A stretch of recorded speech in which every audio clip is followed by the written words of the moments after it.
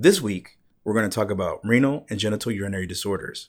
We're going to talk about the normal pathophysiology of the kidney, the pathophysiology of the kidney disorders, presentation, diagnostic criteria, and treatment plan. All right, let's get this module started.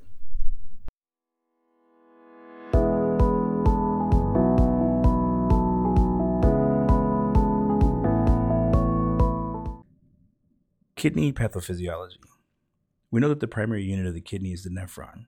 With about 1 million nephrons per kidney comprised, each nephron is composed of a glomerulus and a tubule. For fetal development, the kidney only receives about less than 10% of cardiac output.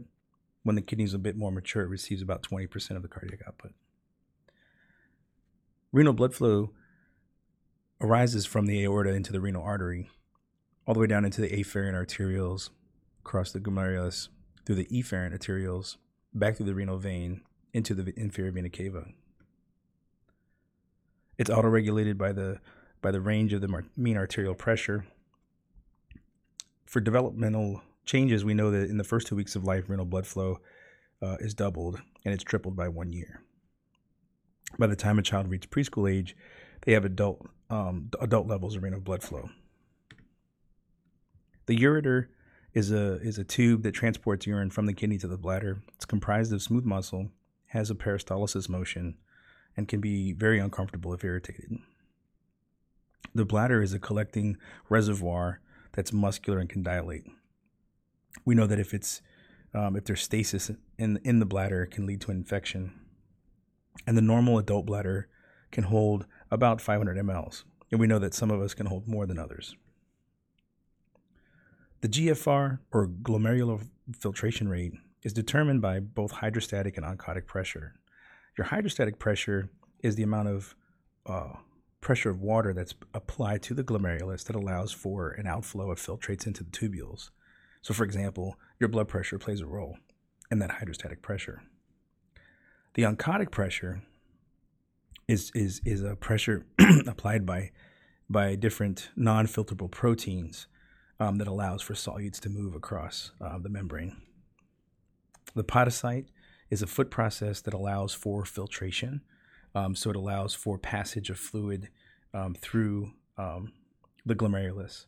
And again, when you have these positively or negatively charged particles or larger proteins or larger molecules, it allows for fluids to pass freely across.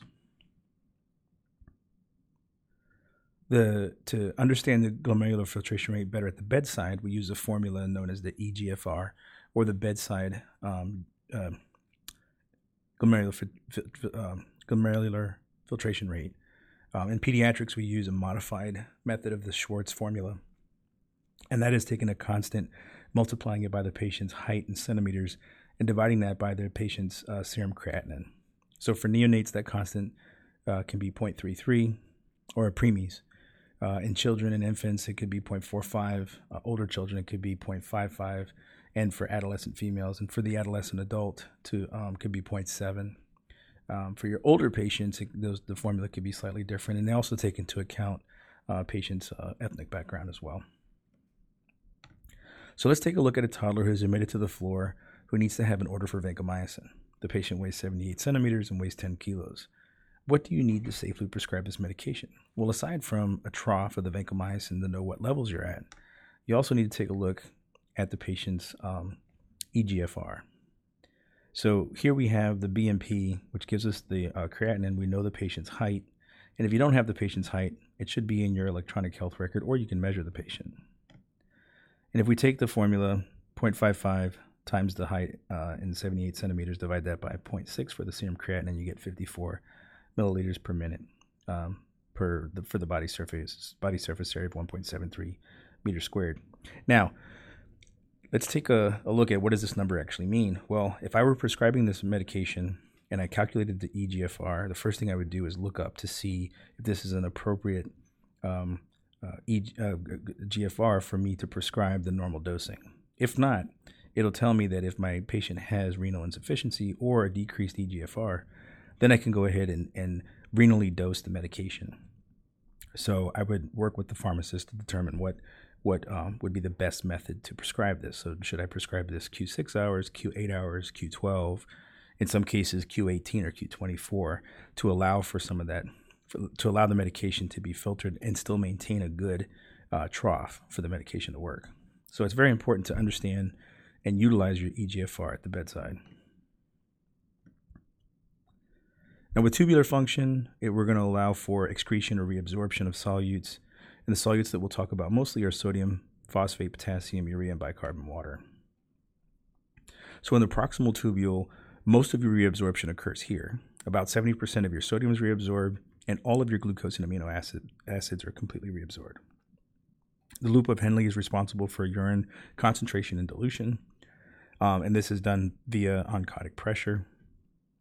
The descending tubule is permeable to water, but impermeable to sodium, and the ascending reabsorbs sodium, but is impermeable to water. The distal tubule will again reabsorb more of that sodium chloride, and the proximal segment is impermeable to water. And in the collecting ducts, we have aldosterone that will increase sodium reuptake to help regulate the blood pressure some. Also, antidiuretic hormone enhances the water reabsorption as well. When we look at reabsorption for sodium, about 99% of it is filtered and reabsorbed. It's regulated by volume status and hormonal regulation, which we'll talk about here shortly. And then your potassium is freely filtered by the glomerulus. It's reabsorbed in the proximal tubules, and it's secreted in the distal tubules, and it's also influenced by aldosterone hormonal regulation. Your phosphate is regulated by your parathyroid, so that allows for reabsorption so that it could be utilized in for bone production as well as in other body processes. 90% of it's filtered by the tubules, and it's freely filtered by the glomerulus. Urea is filtered by the glomerulus, and it's also an indication of hydration and protein intake. Your bicarb is freely filtered by the glomerulus. Its reabsorption is complete in the proximal tubule. If it's wasted, then we'll develop a condition called renal tubular acidosis, which we'll talk about in another lecture. Water, about 180 liters per day, is filtered by the glomeruli, which I feel is a pretty impressive number. It's reabsorbed in all segments except for the ascending tubule. Now again, when we're looking at renal function, one of the things we also want to look at is our fractional excretion of sodium. And this will tell us if we have a pre-renal problem. So is the patient dehydrated, and that's why the renal function isn't so great, or they don't have enough, they're not euvolemic, or they don't have enough volume to help with renal clearance. Or is it an intrinsic problem? Is this, acute kidney injury? Is this ATN? Is this acute kidney injury? Is this end-stage renal disease? Or are there other disease processes that are causing an intrinsic problem?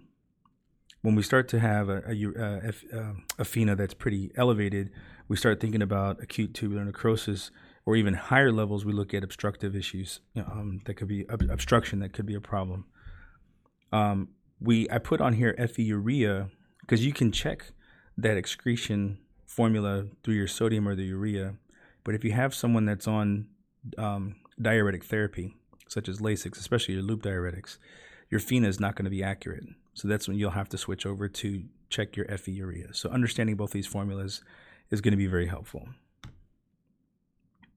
Now let's look at renal hormone regulation. So the first one we'll talk about is erythropoietin. So erythropoietin is secreted by the kidneys to allow stimulation of the bone marrow to increase your red blood cell production. So when the body recognizes, or the kidneys recognize, that there's an imbalance between the normal blood oxygen levels, then it's going to go ahead and do that stimulation. It'll then trigger stimulation within the bone marrow, and then red blood cells will be produced. Now we could also give synthetic medications to help with the stimulation as well. So Epigen or Procrit, Arnest are all medications designed to help with that red blood cell production or development. Calcitriol is the active form of vitamin D. So vitamin D has three major functions. It enhances the absorption of calcium and phosphate from the small intestine. It inhibits parathyroid hormone synthesis and secretion, and it helps with mineralization of the bone matrix. So the kidneys help regulate that, and I have a nice little diagram here that describes how that works. And the last renal hormone I want to talk about is renin, which is responsible for blood pressure regulation. It's a catalyst in the first step of activation of the pathway from angiotensinogen that converts to angiotensin 1, then angiotensin 2, which helps with regulation of the blood pressure. So here we have a nice little diagram where there's an identified decrease in blood pressure. So then renin is secreted.